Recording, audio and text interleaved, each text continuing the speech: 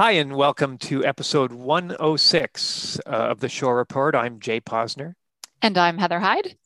And yeah, as we alluded to in our last episode, we've got a series on housing we'd like to unfold over the next few weeks and months on the Shore Report. Our second episode is with about accessible and universal design. They'll correct me if I don't get it right, but we've invited Councillor Cheryl Grace and Minnie Jakes to our show. They are coordinating and facilitating work with the Accessibility Committee. And I guess I'd like to welcome you both to the show. Thank you. We're so happy to be here. Thanks for the invitation. It's a pleasure.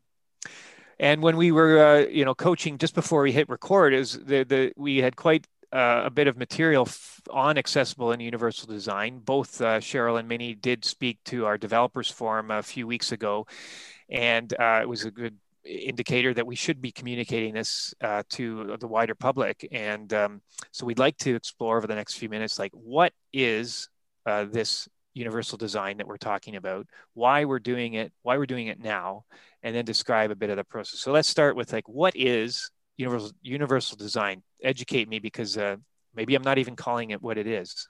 Well, do you want to take that? Sure. Universal design is actually, it seems so simple. What it means is that anything that you're building, whether it's a neighborhood, whether it's a public building, it could be a home, it has to be something that all ages, all sizes, all abilities, all disabilities would be able to use. So when people have a tendency to think about accessible homes, they tend to think about somebody in a wheelchair. But we're also saying, what about if you're building a home and you have people visiting your home, or there may be life changes later on where you may need an accessible home? And what kind of features does an accessible home or a universal home have that maybe you'd mentioned that we tend to think that it's suited to people who are typically in wheelchairs, but it goes much broader than that. So what are sort of the features that you would see in an accessible home? Some of the features are wider hallways, could be wider doors. It also can be task lighting. It also can be a view out a window, lowering the windows. It could be contrast around the doors for people that may have visual issues as well. It could be actually the approach to the building itself.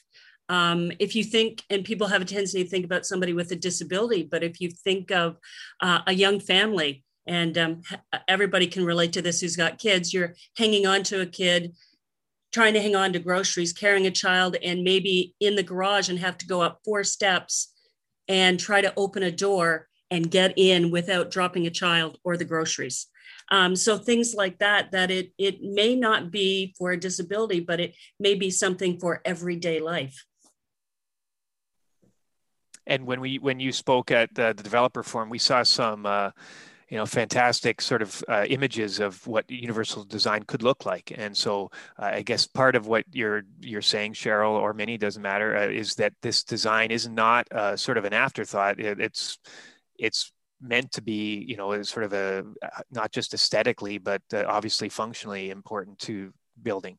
Yeah, I mean, I think people may tend to assume that the design would look institutional, and it wouldn't be something that they'd want in their own home. But one of the designs that we show in our PowerPoint are floating vanities, which are very practical for people who need, some kind of accessible design, because they can, for instance, pull a wheelchair underneath, but they're also very beautiful too. And so what we're asking designers to consider, or builders to consider, is look at some of those features that can be very attractive, but also have a practical use, so that someone building this home now can see themselves, if they have to, in their later years, using that home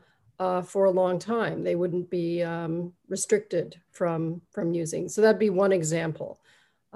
Minnie probably has others as well. Well, I think the other thing Cheryl pointed out, which is quite right, from the blueprint stage, if you're buying a home, that's one of the things to ask your builder is this a universal design?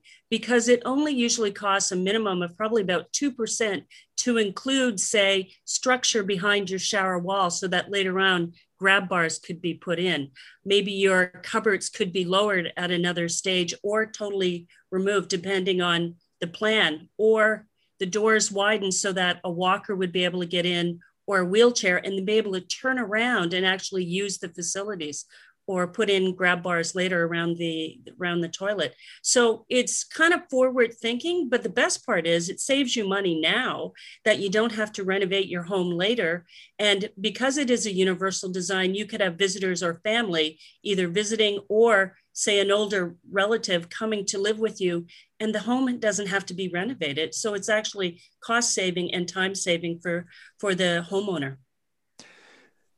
So our own accessibility committee is looking at this. So what you've said over the last few minutes is sort of pretty general. It's a very, universal discussion on universal design. So why is the committee looking at this now? And why specifically Saugeen Shores? Like, is there some impetus? And can you maybe, Cheryl, explain a bit about how this has got started and what you're trying to do?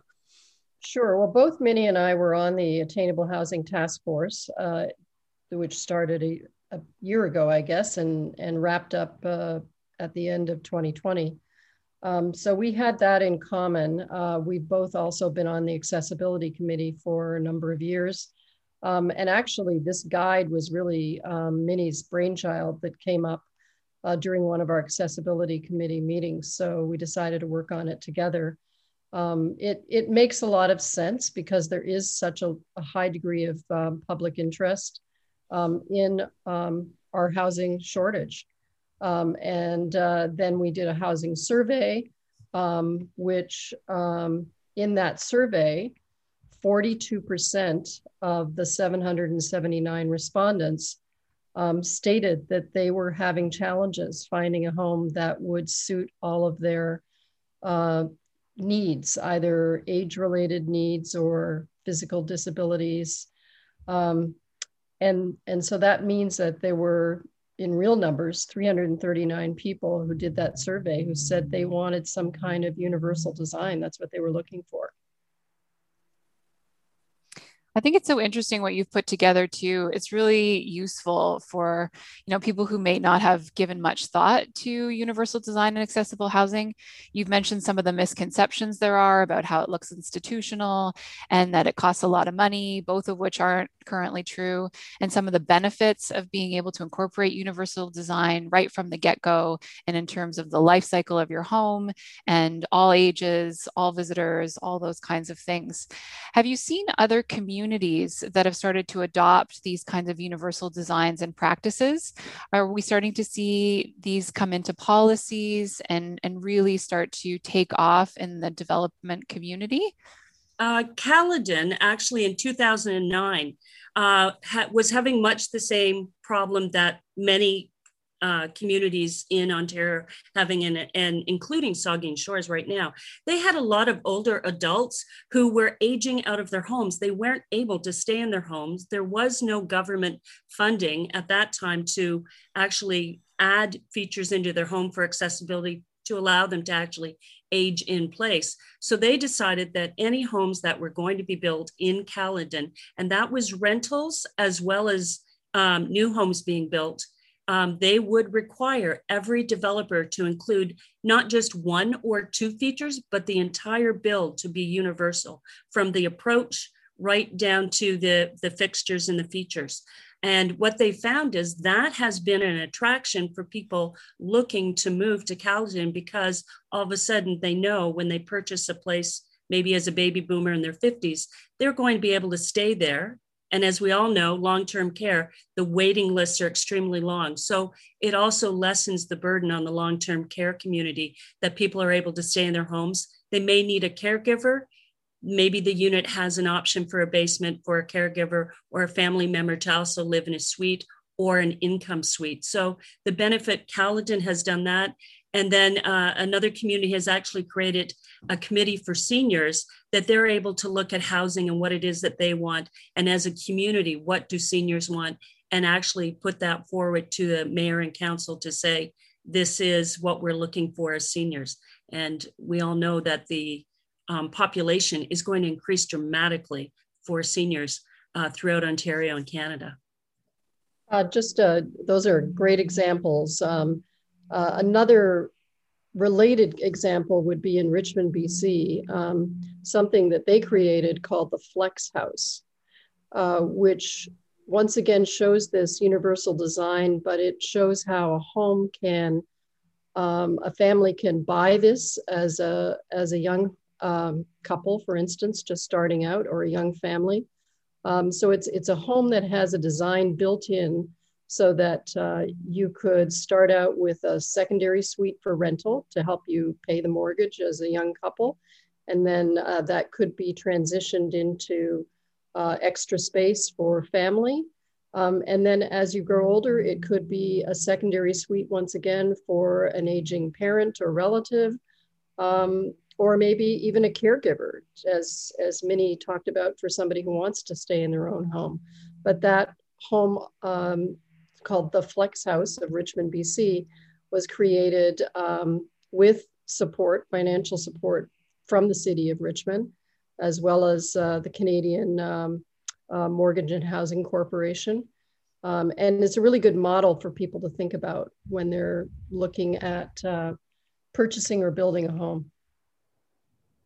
Okay, so what are the next steps? Like, what are we going to see from the committee over the next few weeks, months while you're working? Well, we're going to be putting together a guide, and people should know this guide is for builders, it's for developers, but it's also for people that may be thinking of renovating their own home, or maybe thinking of purchasing a home that's already been built.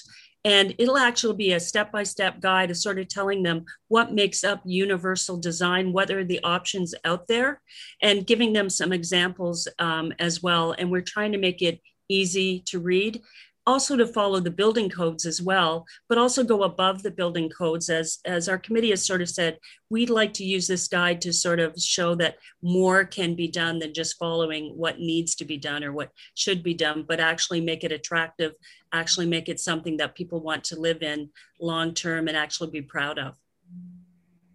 Yeah, there's one particularly good example that we've looked at from Deaf Blind Services Ontario. They've created a really comprehensive guide with all kinds of examples of design for interior and exterior of the home, and not just the home, but other kinds of public buildings as well. But every room is broken down in terms of, as Minnie mentioned, lighting and placement of electrical outlets and wall switches and all kinds of things like that.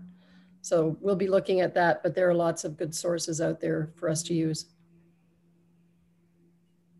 All right, well, excellent. That's a pretty concise sort of summary of what we're doing or what you're looking at, and we'll have a lot of this information you've given us. We can share through the posting, and I'm assuming it'll also be available on just the town's website, a lot of it at least. So I want to thank both of you for coming on the show, and we'll certainly want you on again. It doesn't always have to be about universal design, but you've both been very excellent to talk with. Thank you very much. Appreciate the opportunity. Yeah, Thanks so much. Okay, bye. Bye-bye. Bye.